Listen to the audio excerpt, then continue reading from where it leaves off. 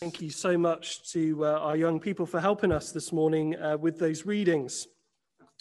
You can follow that along in your order of service. If you'd like to sort of cast your eyes to it, you may find it helpful. The Beatles famously once sung, "All you need is love." There's nothing you can do that can't be done, nothing you can sing that can't be sung, nothing you can say, but you can learn to play the game. It's easy. All you need is love.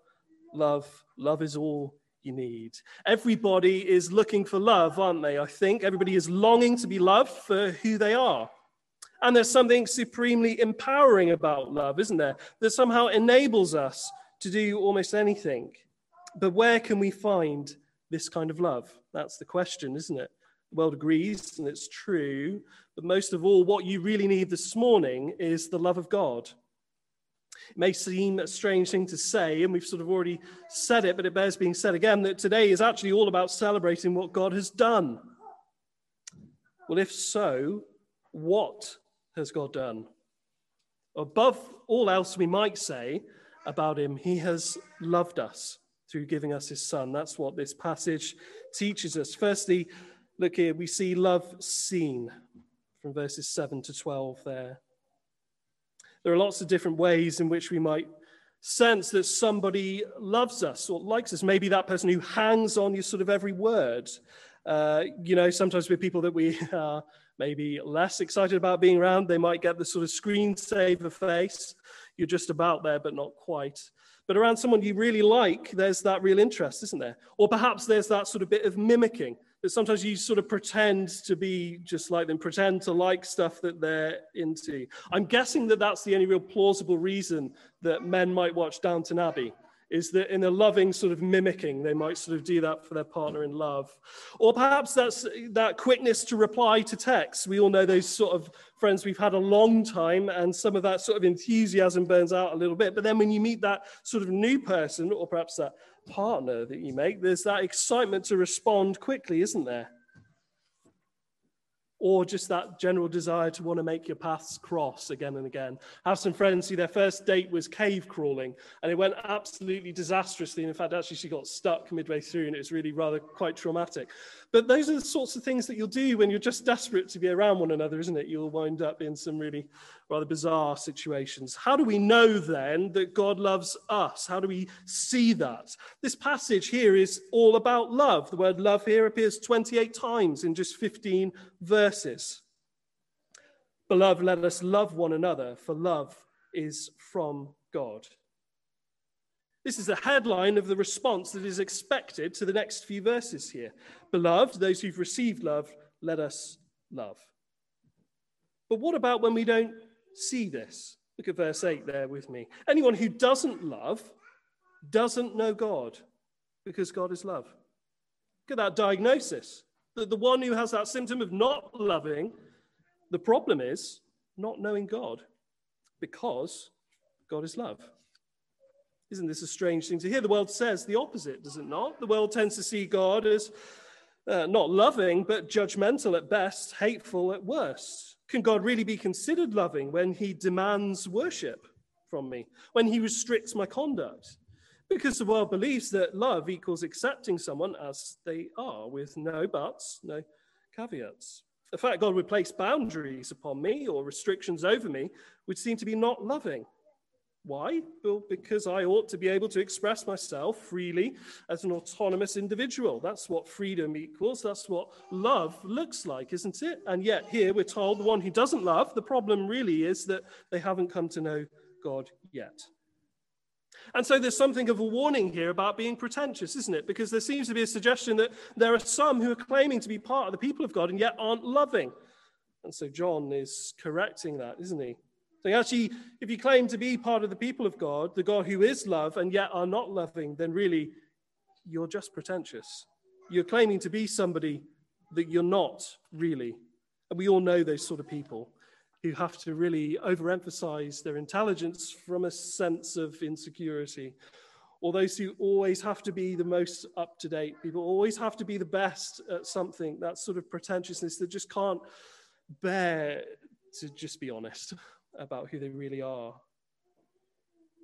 Why does not loving mean that you don't know God? Well, God is love. It's not just that God does loving things, he does, but it's that he is loving in his nature, that his whole essence, his whole being is love. And isn't that a problem in the world today, isn't it? I think that's a source of tension and confusion, isn't it? Because the world is somewhat confused around love. The world believes that everybody deserves to be loved.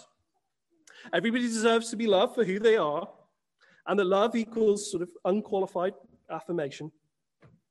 And key to that really is this idea that we're all individuals and that we all really need to be the most authentic version of ourselves we can. What I really need most of all to do is to be able to express my individual personality freely. And it would be harmful for me to attempt to do anything else. There's this desperate desire to be loved, isn't there? And we can agree with that and affirm that, this desire to be loved for who we are, which we all know and we all feel and we all sense, isn't it? It's natural, it's human. It's a human desire and instinct that separates us from being mere mammals. And yet, this isn't really practiced consistently in reality, is it? Because there are some people in society that our society is happy to write off and to say that they only deserve judgment, that they only deserve cancelling, that there's really no hope of redemption for them, for their views, for their beliefs, for their behaviors, often those who are opposite to us. See, the gospel recognizes actually this deep longing to be loved, but scandalously, it offers it to everyone, even those who might hold offensive views, even those who behave offensively, even those you're tempted to feel don't deserve it. But the gospel says God really does love you apart from anything you've done, in spite of some of the things you've done, and offers the chance to belong, even to those the culture might actually be okay with washing their hands of. You see, what you find most of all is, and here's where the confusion comes, that really being alive, really truly living, isn't about living as authentically as possible to who you think you are. It actually comes from knowing and living out the love of God for us and who he made us to be. And that's what we've called Hannah to this morning, isn't it? To who she is made to be in God. And our hope over the coming months and years is to continue to point Hannah back to her identity in her baptism. That no matter what else she may sense or feel or the world may ever say, first and foremost, she is a loved daughter of God before and beyond anything else. Love needs defining so often, actually, doesn't it? And here, John defines love for us in the life and the work of Christ. That we see what love really looks like in Jesus. And he gives us three things here in verses 9, 10, and 11. Let's quickly notice them here. Firstly, he tells us, verse 9, that God sent his only Son into the world so that we might live through him. The love of God is seen through him sacrificing himself so that we may live. Love is evidenced in that sacrifice. Secondly, verse 10 here, in this is love, or this is what love looks like. Not that we've loved God, but that he loved us, that it's imbalanced, that he's loved before us, and that he's loved more than us. He's sacrificed, it's also imbalance on his part. And thirdly, it's atoning. Look at this. And this is love, verse 10, that he sent his Son to be the propitiation for our sins. What it means is the offering that would remove the anger of God towards our sin and our rebellion from him, that he's paid our debts off for us. Love is definitively found in Jesus facing the full weight of the law, the full letter of the law that we've broke to save us before we ever chose him. And yet, look at this, no one's ever seen God, but if we love one another, God abides in us. God is seen in our loving each other. So today we've spoken over Hannah and invited her into what God has always been like and what he has always been doing, and hope that in time it will come to fruition in her life. Love is seen, is understood in God giving his Son for us, in him loving us before we did and more than we do, and in paying off our debts for us. Secondly, what about assurance? There's a terribly sort of, Maybe this is a sign of age, moving to me, scene in Toy Story 2, where Jessie, the cowgirl, and Woody, the cowboy, are together. And Woody can't understand why Jessie is so upset and can't understand his choices. And what we come to find is that Jessie has become tough because she once knew what it was to have love and then to lose it. And then we hear this song, when somebody loved me, everything was beautiful. Every hour we spent together lives within my heart. And when she was sad, I was there to dry her tears. And when she was happy, so was I, when she loved me. So the years went by, I stayed the same, but she began to drift away. I was left alone. But still I waited for the day when she'd say, I'll always love you. Jessie isn't sure whether she can ever really open herself to love again because she's known the pain of losing love. And she doesn't really have the confidence to trust she can be loved again. So how can we, frail humans though we are, knowing that sense and experience in our lives too, of having had love and then lost it in different ways for different reasons, how can we know and be confident and assured that God loves us? Well, there's two tests we get given here. Firstly, the presence of the Holy Spirit within you. And secondly, if you testify to the saving work of Christ. The first test here, verse 18. By this we know we abide in him and he in us, because he's given us of his Spirit. Our human experience in life is of exile, is of dislocation from God, isn't it? And now God's salvation is about a relocation of abiding in him and he in us. We'll see that ultimately at the end as Jesus returns and makes all things new and lives with us. He'll say, behold, I make all things new. And now my dwelling place is with humanity. And we'll see it partially now through God gifting his Holy Spirit, God's presence to be with us. How does that evidence that relationship? Well, we start to look a lot like God our Father too. And then we get given this second test here. Firstly, we know that God really loves us and is with us by him being with us. But secondly, verse 14 here, we've seen and testified that the Father has sent his Son to be the Savior of the world. Perhaps that might seem like a low benchmark. Shouldn't you have to do something more than simply just be able to express that you know that God has sent his Son to be the Savior of the world for you? And yet, the two things here interconnect. How do you know that you have the Spirit? How do you know that you have the presence of God with you?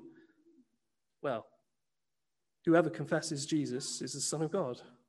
Your ability to testify to what Jesus has done for you shows that he lives with you. And so we've come to know and believe, John tells us, that the love of God has for us.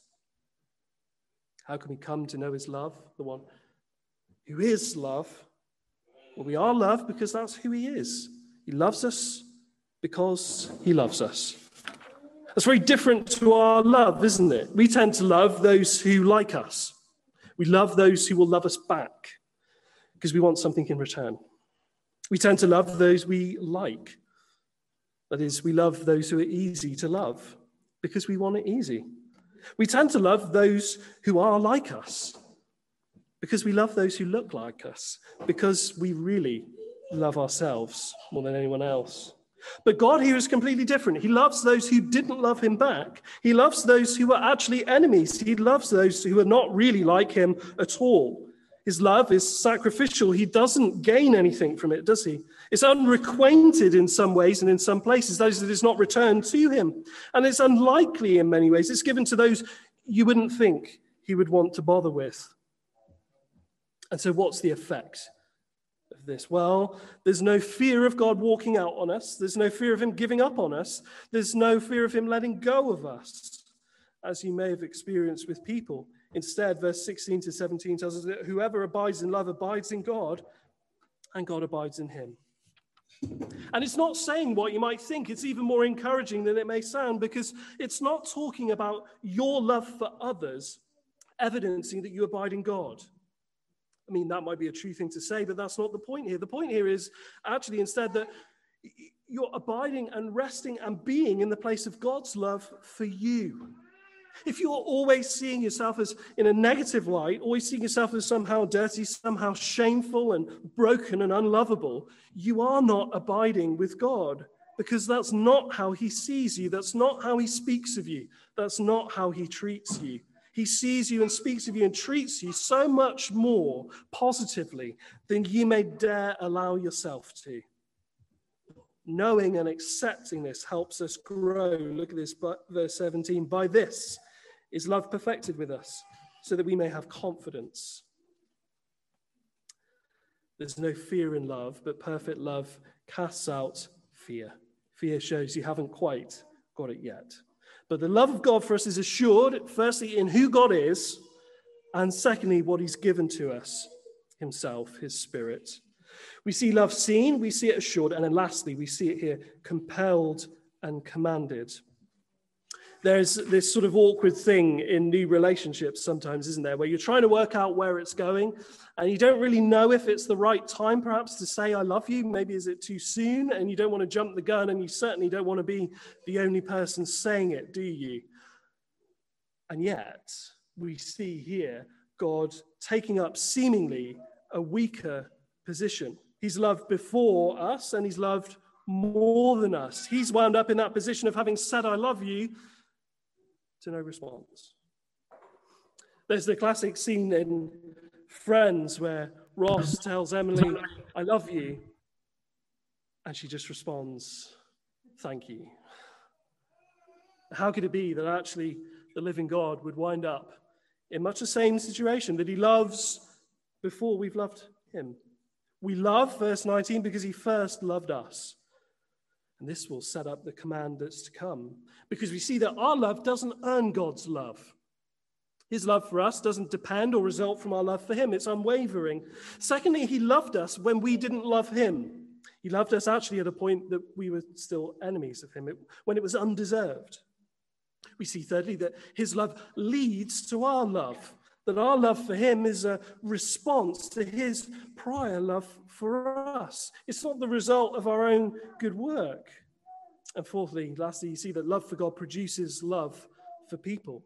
His love leads us to love others as we've been loved, that there's this family resemblance that comes, this love that we then respond and react with comes from a God who is love in himself. So that by looking back to God's love for you, as revealed in Jesus, in his death for you, we are transformed in our life in the world.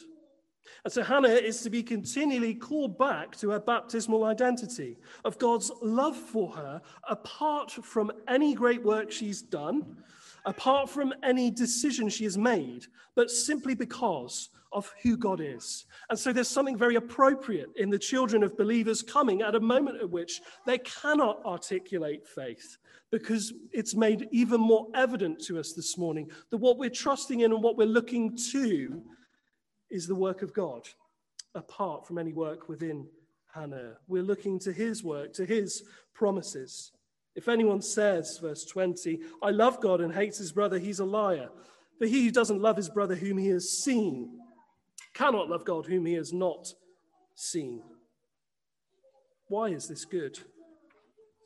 Why is this good news for us? We recognize at the outset that the world is confused about love. It's longing for it, but it's confused and doesn't, in the end, wind up expressing it. Why is this good? We recognize that we all want to feel love for who we are. We all want a world to live in that is marked by love and not hate, by unity and not division. But if love is dependent upon my desire to do so, on my patience, on my level of tolerance, or if I'm allowed to have a pass on certain people that are too different or too difficult for my liking, that there's some people that it actually is okay for me to not love, we'll never live in a world of love. It will simply never happen. But if the motivation for love is the love of God for me, that calls me to love everyone as he did, and this is commanded at all times with all people, then there is hope that we can have just that world that we're longing for. Because, firstly, I will be changed by experiencing the redemptive love of God. I will be empowered as I actually know what it is to be truly loved. But secondly, we will change the world as we truly love one another as a result. This is good news for us. This commandment we have from him finally here, Whoever loves God must also love his brother. The love of God compels us to love others. It shapes us and it changes us and transforms us so that we will love. But he also commands us to love, so that we might summarize the Christian life as simply as loving God and loving people. And there's a beautiful simplicity to it. It doesn't tell you what to do. It doesn't tell you how you will love one another. You have to go away and you have to do some work on that. What will that look like for you? What will that look like with the people that God has put you around? But the good news is that God loves you with a love that's unwavering, that's unbreakable, that's seen in the giving up of his son for you. That same love is the grounds for my loving others. That I must love God as he has because he says so. That he actually gives us now hope that we can actually see a world that lives in love. Because when it's dependent upon my performance, it will falter quickly. But when commanded by God, there's hope. It'll really prevail. All we need is love. And all we have in God, our gracious, loving Father, is love.